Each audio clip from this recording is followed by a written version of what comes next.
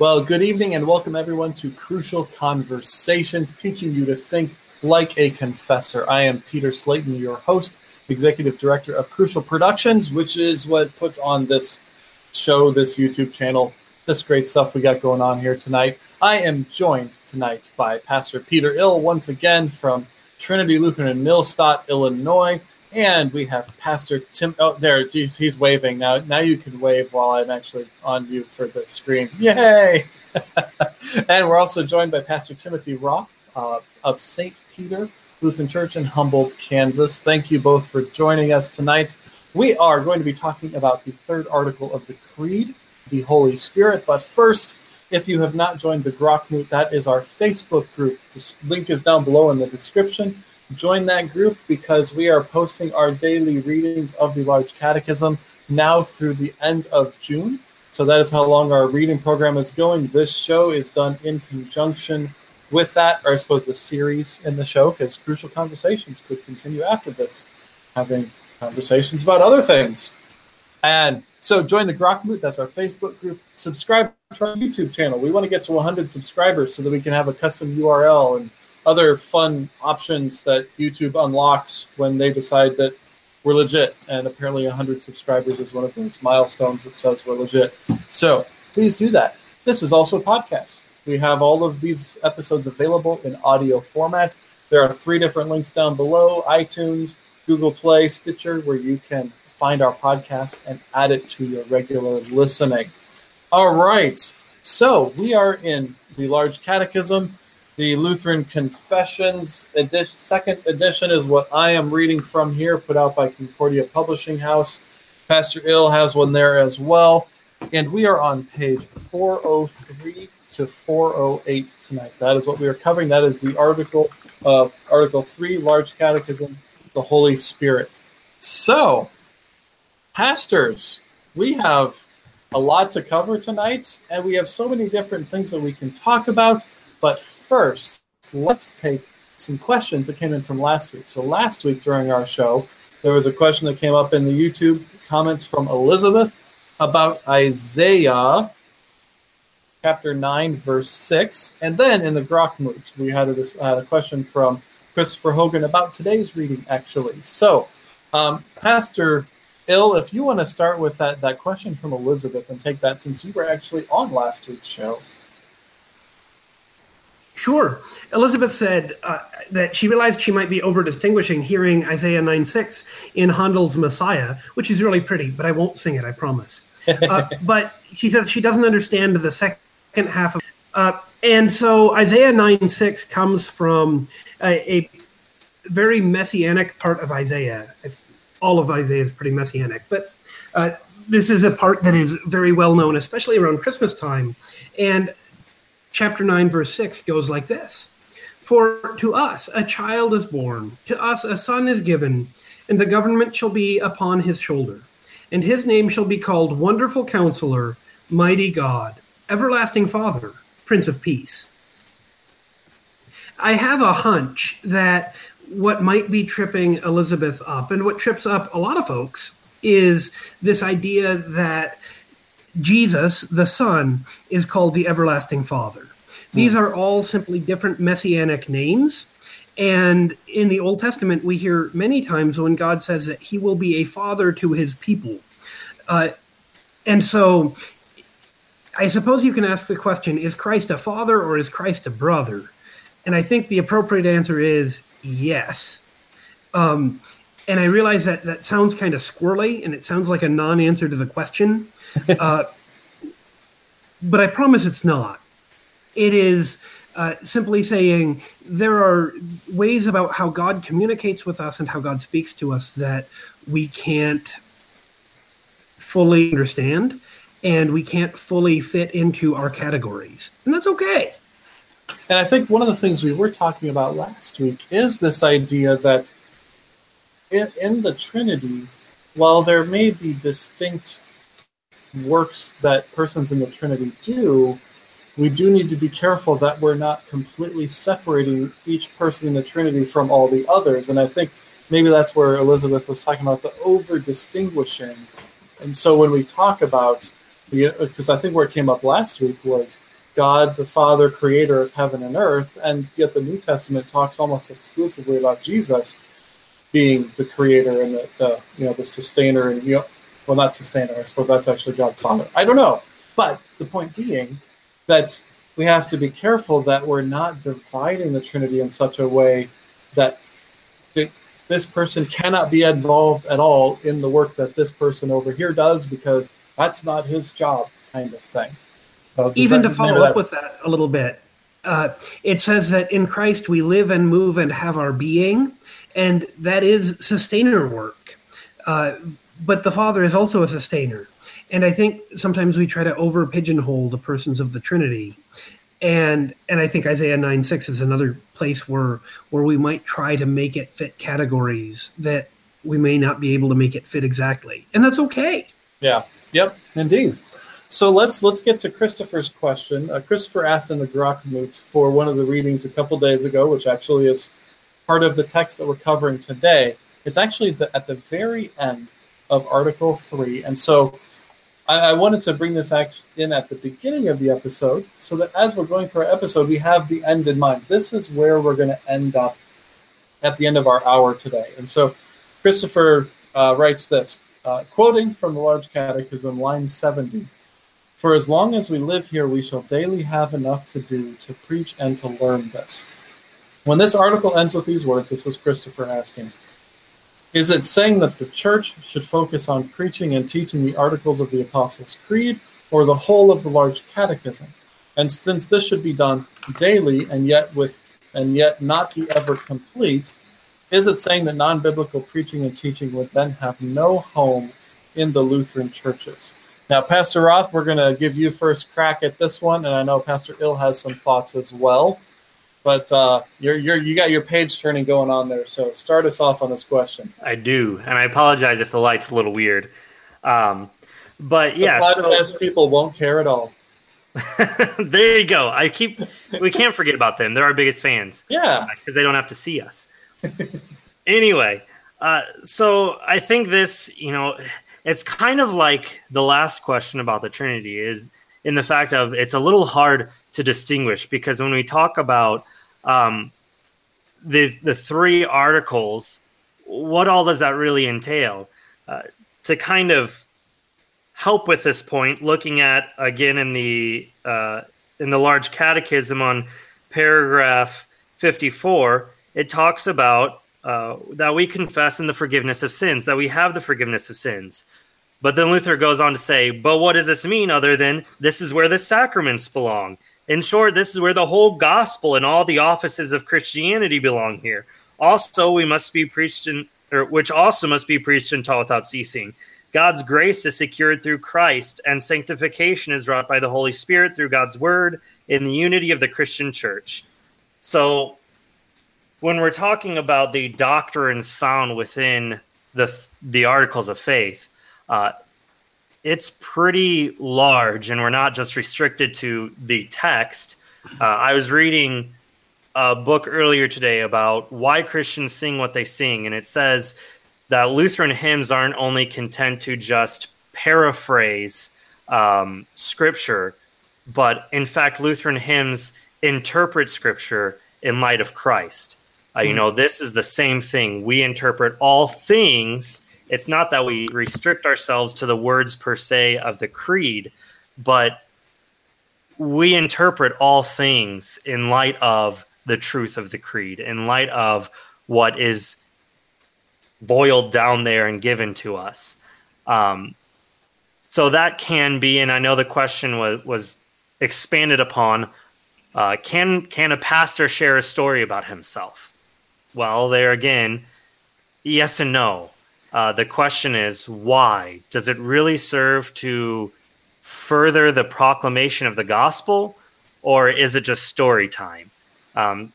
So how exactly the non-biblical things are functioning in a sermon determines whether we should use them or not.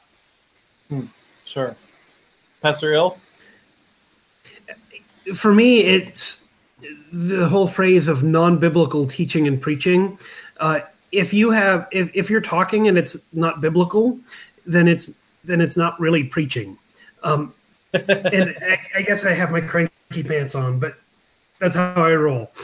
And I think there's that question of how strong is the connection between the story or the illustration and because ultimately all teaching and preaching comes back to Scripture.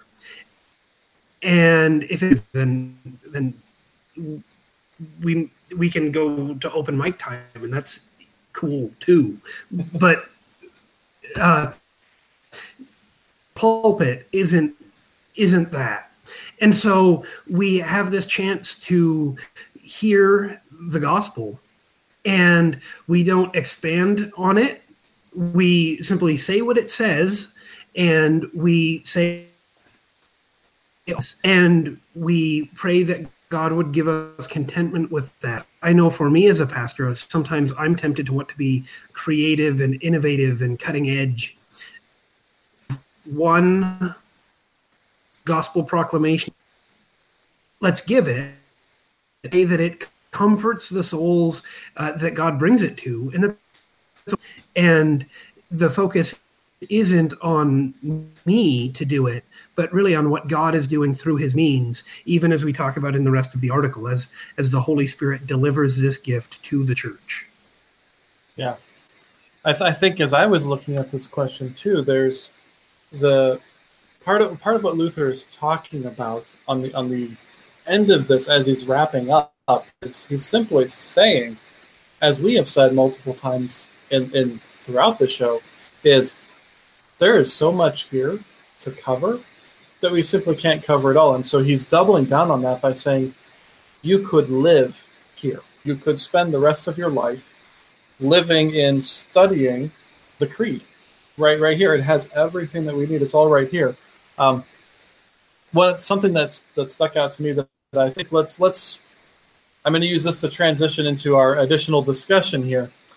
So on line 65, Luther says, "For, as explained above, we could never grasp the knowledge of the Father's grace and favor except through the Lord Christ. Jesus is a mirror of the fatherly heart, outside of whom we see nothing but an angry and terrible judge. But we couldn't know anything about Christ either, unless it had been revealed by the Holy Spirit." So he's talking about how all of this fits together. And in this article where he's talking about the Holy Spirit, he's throwing, it's like everything and the kitchen sink is being thrown into this article about the Holy Spirit, because it's the thing that brings it all together. Not that the Holy Spirit is a thing, but this article is what kind of brings it all together. So I believe we mentioned in last week's show, or one of the earlier ones, how the creed is almost backwards in the sense of what you need to have in order to get it. And Luther is basically saying that here too.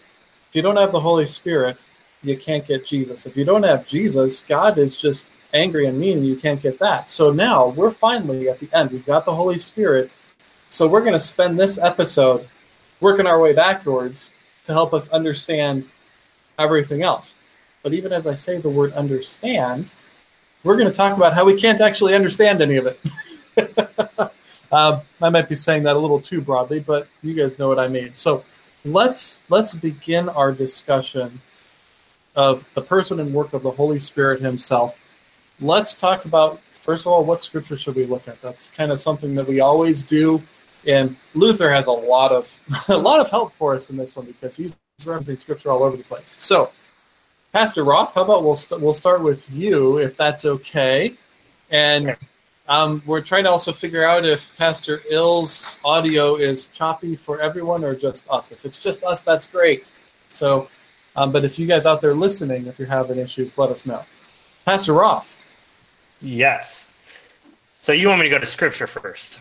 Well, it's helpful, but we don't have to. I mean, if we want to start somewhere else and work our way, that's great too. We like to circle around things a lot here. That's fine. Well, don't have to be linear.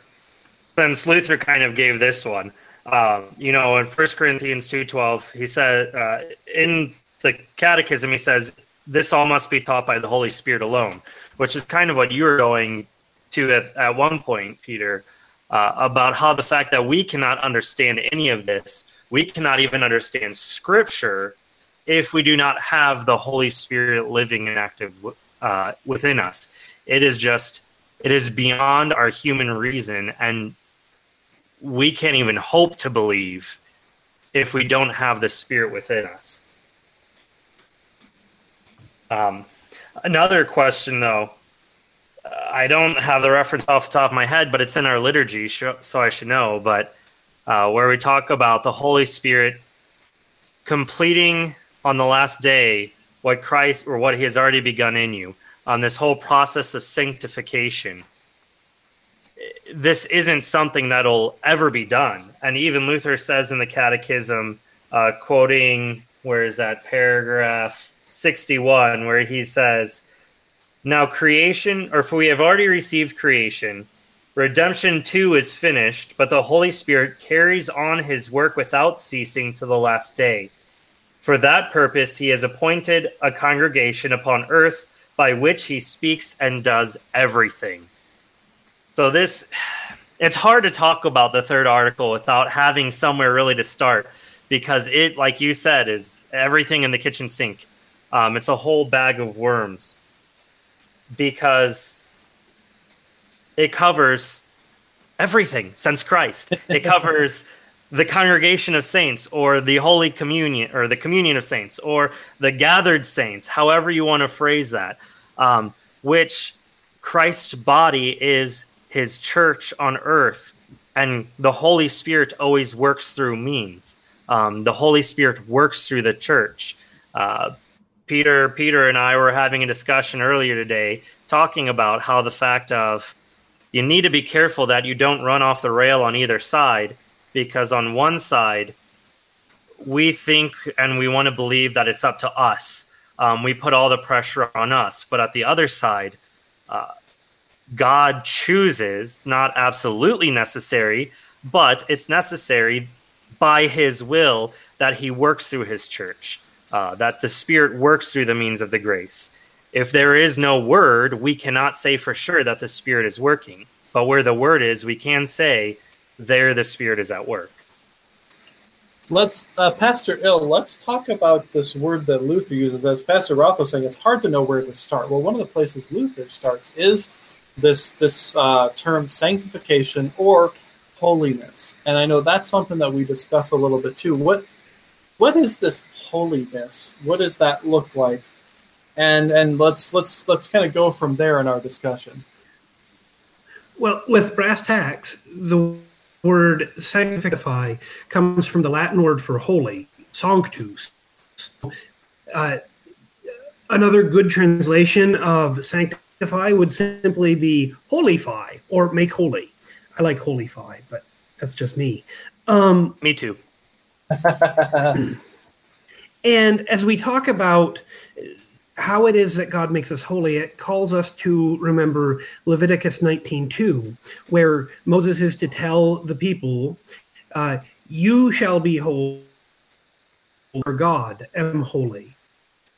He is holy, He is set apart, and because He has come to His people, He makes them holy.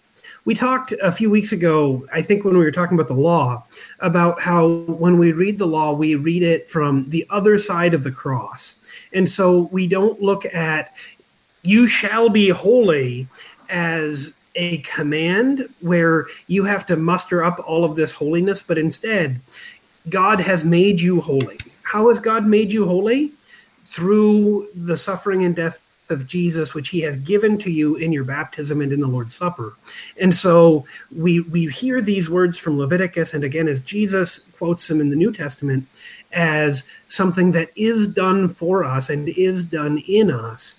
We are made holy because the Lord our God is holy, and He has drawn us to Himself. He has come to us. And so we are connected with Him there. So a lot of times in religion classes and confirmation classes, people will talk about justification, how they're made right with God, and sanctification, how they are made holy by God. And I think sometimes we over-distinguish that. because it's the very same things that make us just with God that continue to bring us that holiness. And so we end up with this whole idea that we are never done being justified, and our sanctifying, our being made holy, and our being justified really are flowing out of the same thing. And it's a continual process that God drives on both ends. Indeed, faith comes by hearing, and hearing the word of God. And so God continues to call people into callings and vocations where they preach and teach and serve as Christian parents and Christian friends. But ultimately, it is God who's doing the work.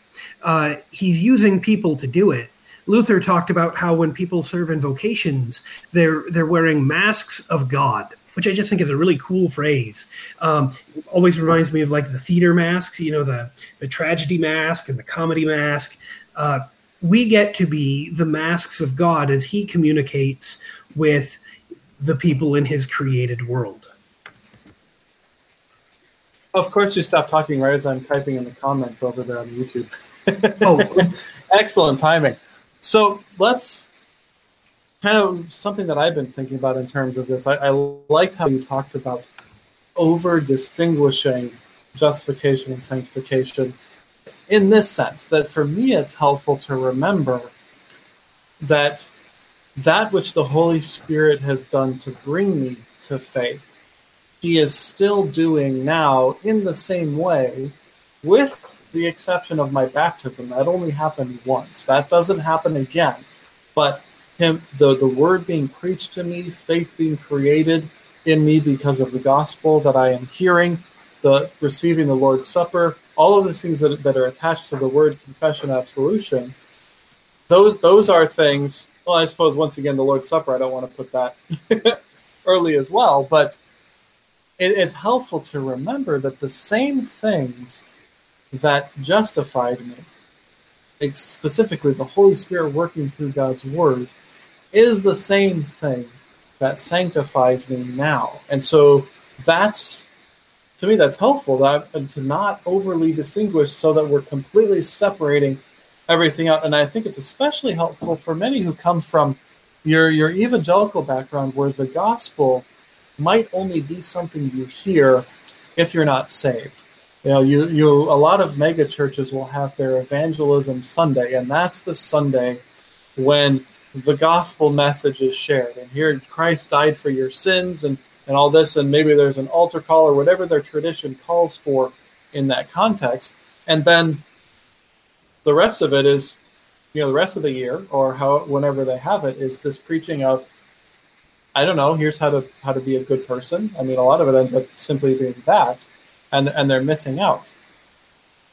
We're talking about something much, much more than that. How does the Holy Spirit actually work in this? Where do we see the Holy Spirit working so that we're not that?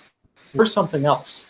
Luther talks about this congregation, this communion, where something else is happening all the time. So let's begin making that move from the holiness into, okay, what does that actually look like in the life of the Christian life of the congregation? And either of you can take that one first. Whoever's most excited about it. Who wants it? Rock, paper, scissors, shoot! Oh, I win. You win. All right.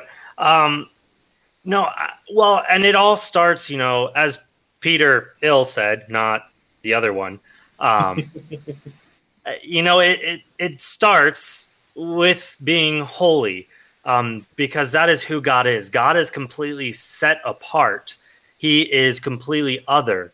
But then he breaks into creation, as we know, God incarnate in Christ, and he sets aside for himself, holifies, sets aside a holy people by making them holy.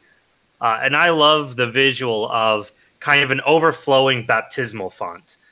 We are justified in the waters of our baptism, but those waters overflow the side of the font and continue throughout our whole lives, covering us in, I don't want to say re-justifying us, But that's that process of sanctification. It's, you can't really separate the two. They're not two separate things. Sanctification is really justification, just flowing out into our lives.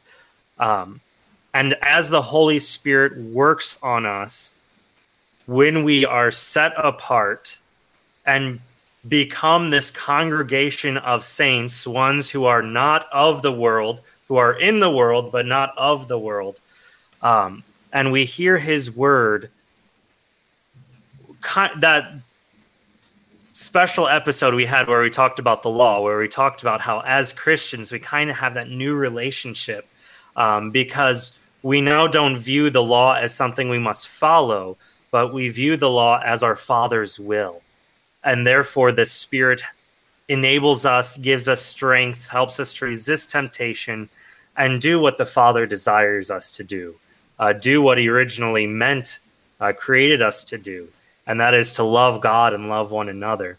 And then so where there is no word being proclaimed, there is no life, because we need that word instilled in us, because it is only the Spirit working through that word that when I get angry, that little voice of the Spirit working saying, you shall not murder.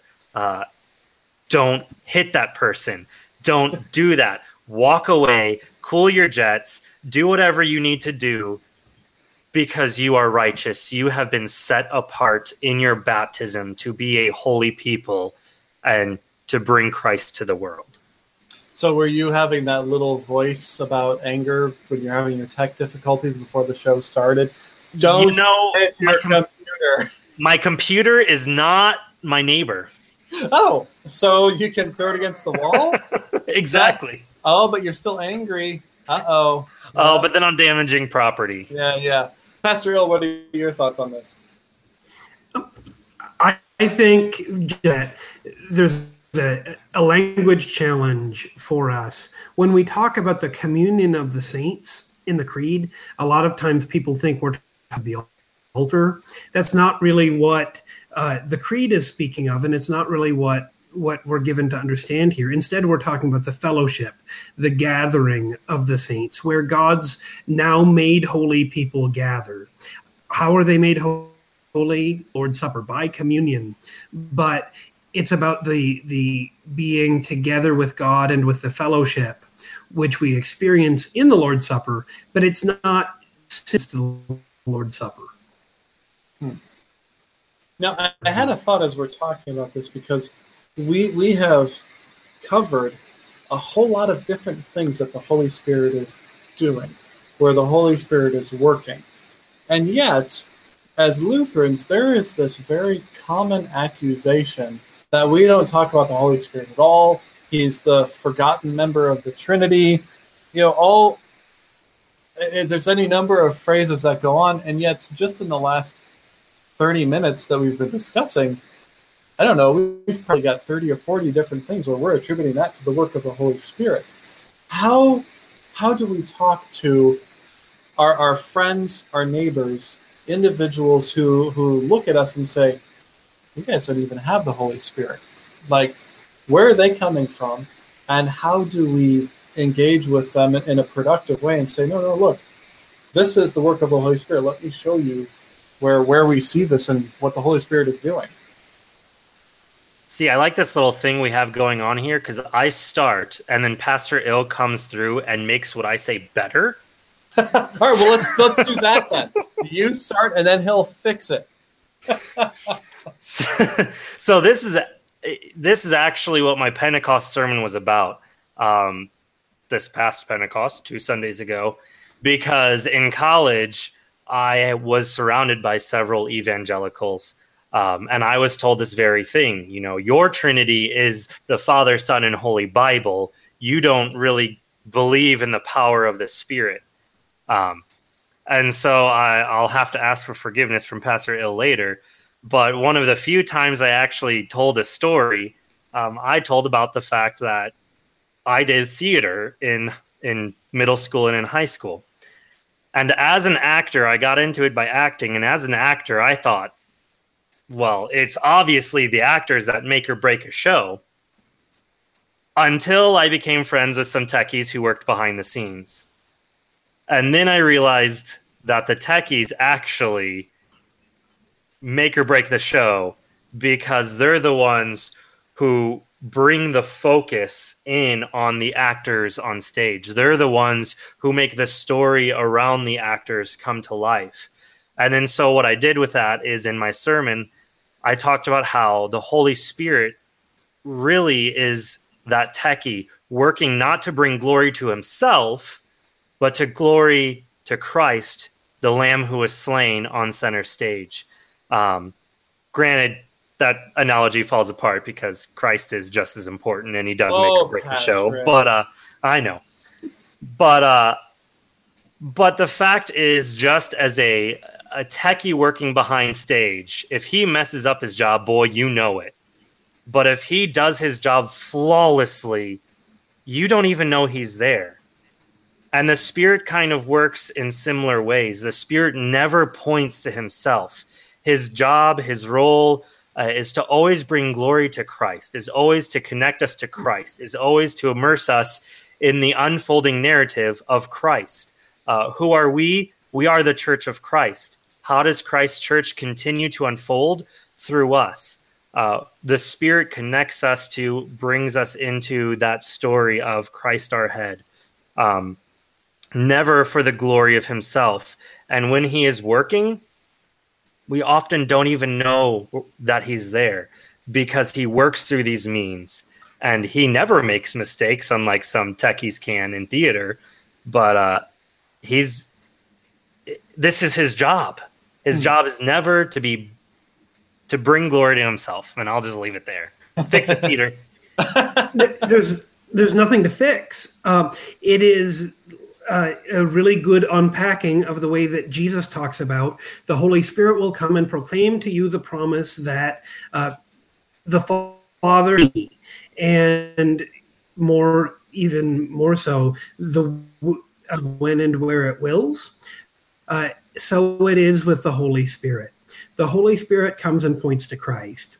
A lot of our brothers and sisters in Christ are looking for Holy Spirit stuff that is really distinguishable as what the Holy Spirit, looking for fruit of the Spirit, manifestations of the Spirit, like speaking in tongues or healings or spirits that can be particularly identified.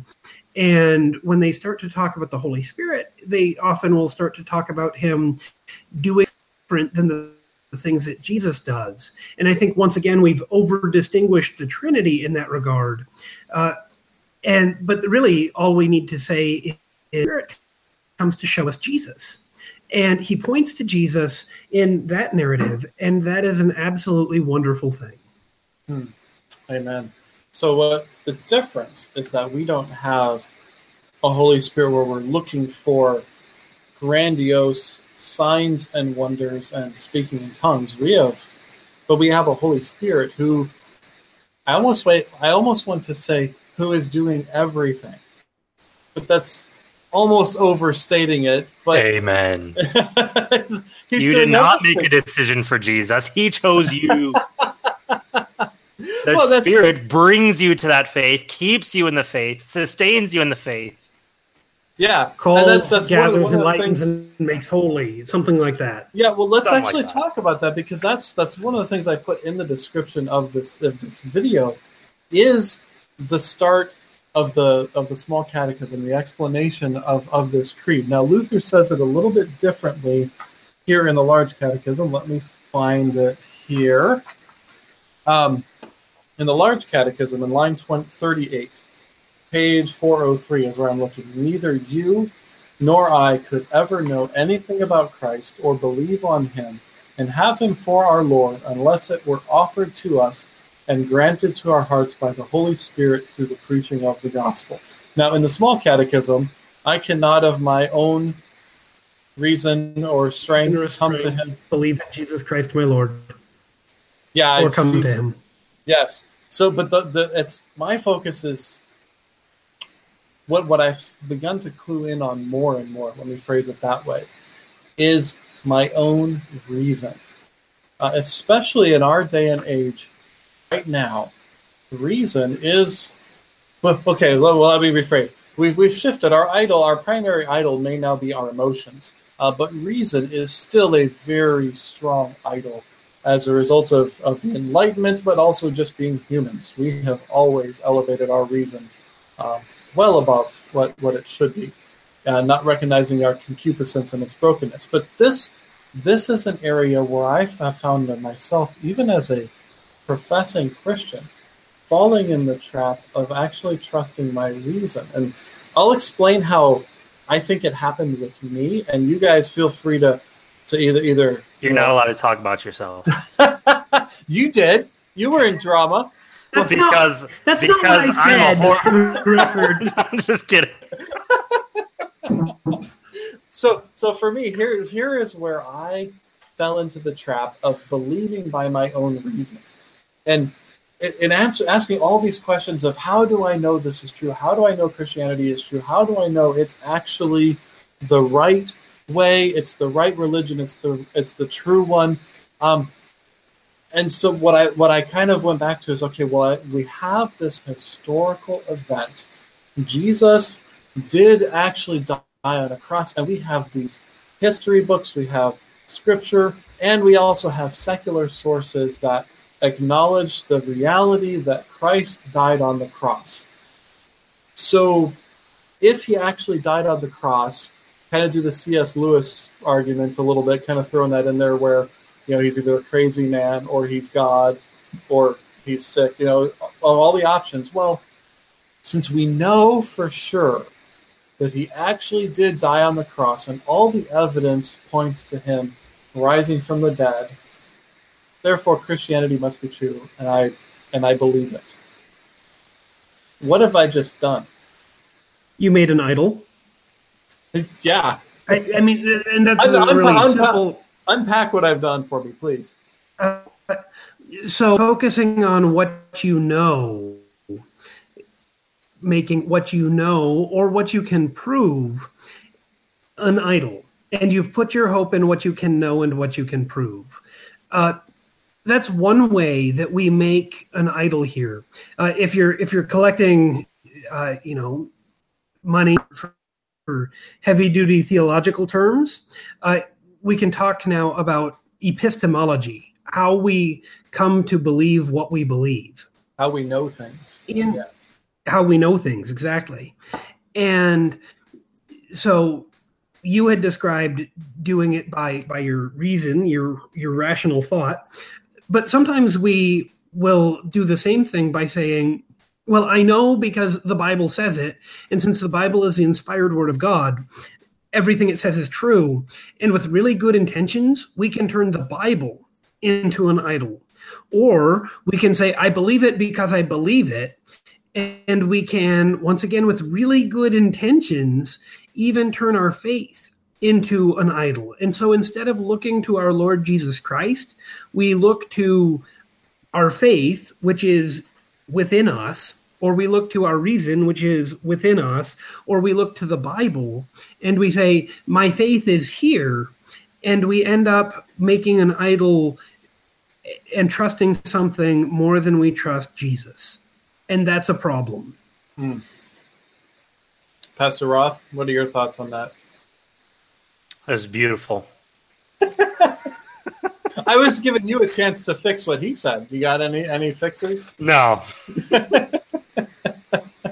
I think I just want to say that this was actually a really hard thing for me to deal with personally, because the realization that I was placing my faith in my reason or my ability to understand something or grasp something that was real was actually placing my faith in something other than Christ. So if that's not right, what is the actual answer? How do I believe? Why do I believe? Because I do confess Jesus is Lord, and as we hear in 1 John, anyone who says Jesus is Lord has the Spirit. He is saved. So I confess that. How do I even do that if it's not my reason that I've been able to get there from knowing that Jesus died, in actual history, if I'm not getting there from my own experience because I know this happened, I had this experience and it's great. If I'm not even getting it from, well, I read the Bible and that's what the Bible says and it's true. If all of those are wrong, how do I have faith? Well, yeah, because there you're looking. What was I going to say? I don't know. How do I have faith? You're looking to your reason, which doesn't save you, but that's all you guys have already said. So I don't know what I was about to say. Other than, it points to us, and we look at. I know there are people out there who love like the Creation Museum. And don't get me wrong, I think there is a place for that kind of thing, but that is... For the record, I do enjoy it. I find many good things there. So, but continue saying what you're going to say. I probably won't disagree with it. You probably will or won't? Won't. I probably won't. Okay, well, I was going to say, but see, the things with the Creation Museum is it's for those who already believe. You're not going to argue someone into the faith. Reason in a ministerial use can help bolster our faith. The fact that we can look at archaeology and see that in Jericho, one of the walls fell outward and happened to form a perfect siege ramp, which is archaeologically verifiable. That's just it helps us trust and believe that what Scripture says is actually the case and not just a completely disconnected book that fell from the sky that has no connection with history, but the fact that God actually does work within history, that he actually is involved in his creation and caring for his creation. And I remember what I was going to go back and say. The title of the episode you have given this, Unreasonable Faith. This man before us dies and even rises again. That is not reasonable. And it's even more unreasonable to say, because of this, that man is God. It takes the brain and goes, blah, blah, blah. We can't wrap our minds around it. And when we pretend, oh yeah, this is totally reasonable, thanks be to God that it's because you're already a believer and you've already been given it by the Holy Spirit. You just happen to be taking the Holy Spirit's credit. But it's an unreasonable faith. Over and over again, the New Testament tells us that Christ crucified, and that's not just talking about him hanging on the cross. That's the whole event of, you can even say his conception, his incarnation, all the way through to his ascension. It doesn't make sense. It doesn't fit within our human understanding. This is where we get in discussions with our Christian brothers and sisters who say, well, Christ can't be in the bread and the wine. That doesn't make sense. Well, neither does the full Godhead in the person of Christ. How can he be 100% divine and 100% human at the same time? This doesn't make sense. It defies all logic. So when we go after this whole arguing someone into the faith, we just can't. Because at the end of the day, it's beyond reason. And when my people come up and say, especially on after Trinity Sunday, Pastor, I just don't get it, I say, good, because you can't. Stop trying to figure it out. Stop trying to make the Trinity make sense. Stop trying to make the persons of Christ united in one or the two natures of Christ united in one person. Almost went into heresy there. We were going to a weird heresy. I don't even know what that one was. I don't either. It doesn't make sense. And this is the last thing I'll say, and I'll pass it over to Pastor Ill. Thomas. he gets so much flack for being doubting Thomas. And I always try to talk about this. Thomas wasn't different than any of the other disciples. He just happened to be not there the first time. Because of that, I think God allowed that to serve as a foil, because the first time we see the words of Jesus is peace and comfort coming to the disciples. And then we hear him giving the promise, I will give you my spirit. I will send you out as my witnesses. And then we get Thomas, who I think shows us what was going through the mind of the disciples beforehand. It's just the focus was on Christ. Now the focus is on the response of Thomas. And Thomas says, I will not believe unless I do X, Y, and Z, unless I thrust my finger into the marks of the nail, unless I thrust my hand into his side, I will not believe. And then Jesus appears. And he says, okay, okay, Thomas, come, put your finger here, put your side here. Stop disbelieving, but believe. And he said, do you believe? Jesus says to Thomas, do you believe because you have seen? But blessed are those who do not see and yet believe. And people go, oh, the disciples aren't included in that blessing because they saw. What did they see? They saw a man standing before them, but they could not see the confession, my Lord and my God. That did not come through reason. That did not come through sight. That came through the Holy Spirit opening their minds and bringing them to faith. It's the same confession Peter had towards the beginning of Jesus' ministry, where, who do you say that I am? And Peter says, you are the Christ. And Jesus says, blessed be you, because this was revealed to you. Pastor Ill. That is absolutely a wonderful way to put it, and kind of to draw this all to a close. Anytime we start to think about our role in our conversion and our coming to faith, or our role in our faith or in our faithfulness, we end up making a power play, and we want to make it all about us. One of the cute little cliches that I really like is, I am my own favorite idol. And I am. My emotions become idolatrous. My motivations become idolatrous. My thoughts become idolatrous. My actions become idolatrous. Anywhere that I can sneak myself back in front and center, and instead of fixing my eyes on Jesus, to fix my eyes on myself and to do a little bit of navel gazing, then I have an absolute problem. I didn't even do that on purpose. That's a throwback to a previous episode where it's Pastor Roth was. Pastor Roth. Everybody's gonna have to go back and listen to the last episode with Pastor Roth to understand this particular inside joke. We're not going to explain it to you. You have to go back and find the last episode with Pastor Roth and listen to it. I believe it was episode 5. Episode 5. Okay. Wow. I was gonna say let's wrap the show up right there, because you both had great wrap ups already, but now we're ending it on a joke. I don't know if we should do that.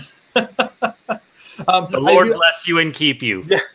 Well, I do want to say, for what has been helpful to me is the very words that Luther penned in the Small Catechism. That, look, it is not my doing, it's not my reason, it's not my strength. It is the Holy Spirit who has called me by the gospel, enlightened me, sanctified me, and he just points us right back to, here's why you believe, because the Holy Spirit did it all. Now, it's hard for me because from my perspective, it can seem like maybe I made a decision. As I'm looking at it, it might look like I actually made a conscious decision to follow Jesus, and that's really hard to shake that particular false theology, because, man, it really felt like I made a decision, depending on at what point somebody comes to faith. But the answer is, why do I believe? Well, because the Holy Spirit did it. How do I know that's what it is? Well, because the Holy Spirit. It actually is circular. I'm gonna put that out there, because this is part of the reason why the world considers faith Christian faith to be foolish, because why do I believe? Because of the Holy Spirit. Well, how do you believe in the Holy Spirit? Because of the Holy Spirit. I am actually caught in this circle, and the only way I get into that circle is by the Holy Spirit putting me there. Comments, thoughts on that as your final closing remarks at the end of the episode here. Pastor Roth, you look like you have something to say. And this is why that is good news. Because as much as we struggle and that our whole old Adam hates giving up control and wanting to say, no, I have free will. No, I made my decision. No, me. No matter how much we want to struggle and do that, it is good news that you have nothing to do with your salvation. Because at the end of the day, your sincerity is going to dry up. Your energy is going to dry up. Your effort is going to crumble. But what is left? What remains? What endures? The Word of God. Christ never grows weary. The Spirit never grows weary. The Father never grows weary. He never grows impatient with us. But yet His Word endures. And so we need to just learn to let go and embrace the pure sweetness of the gospel that says, God has done it for you. Believe. Because then that's the only time we can find that true peace and rest that we have in Christ. Pastor Ill, final thoughts for us? The Holy Spirit shows you Jesus. Holy Spirit, keep doing that so that I keep seeing Jesus. Amen. This has been Crucial Conversations. Thank you all for joining us. Special thanks to Pastor Ill and Pastor Roth for the wonderful conversation this evening. Once again, please subscribe to our YouTube channel. If you're listening and you prefer podcasts, please, we have that option as well. Join us in the Grokmoot for our daily reading as we work through the Large Catechism. We will be back next week as we begin the Lord's Prayer. And I know Pastor Golden is going to be back, and I'm blanking on who's going to be with him. But the week after that, Pastor Whedon will be a guest for the first time on the second half of the Lord's Prayer. So thank you all again for joining us tonight. This has been Crucial Conversations, teaching you to think like a confessor. Have a wonderful evening.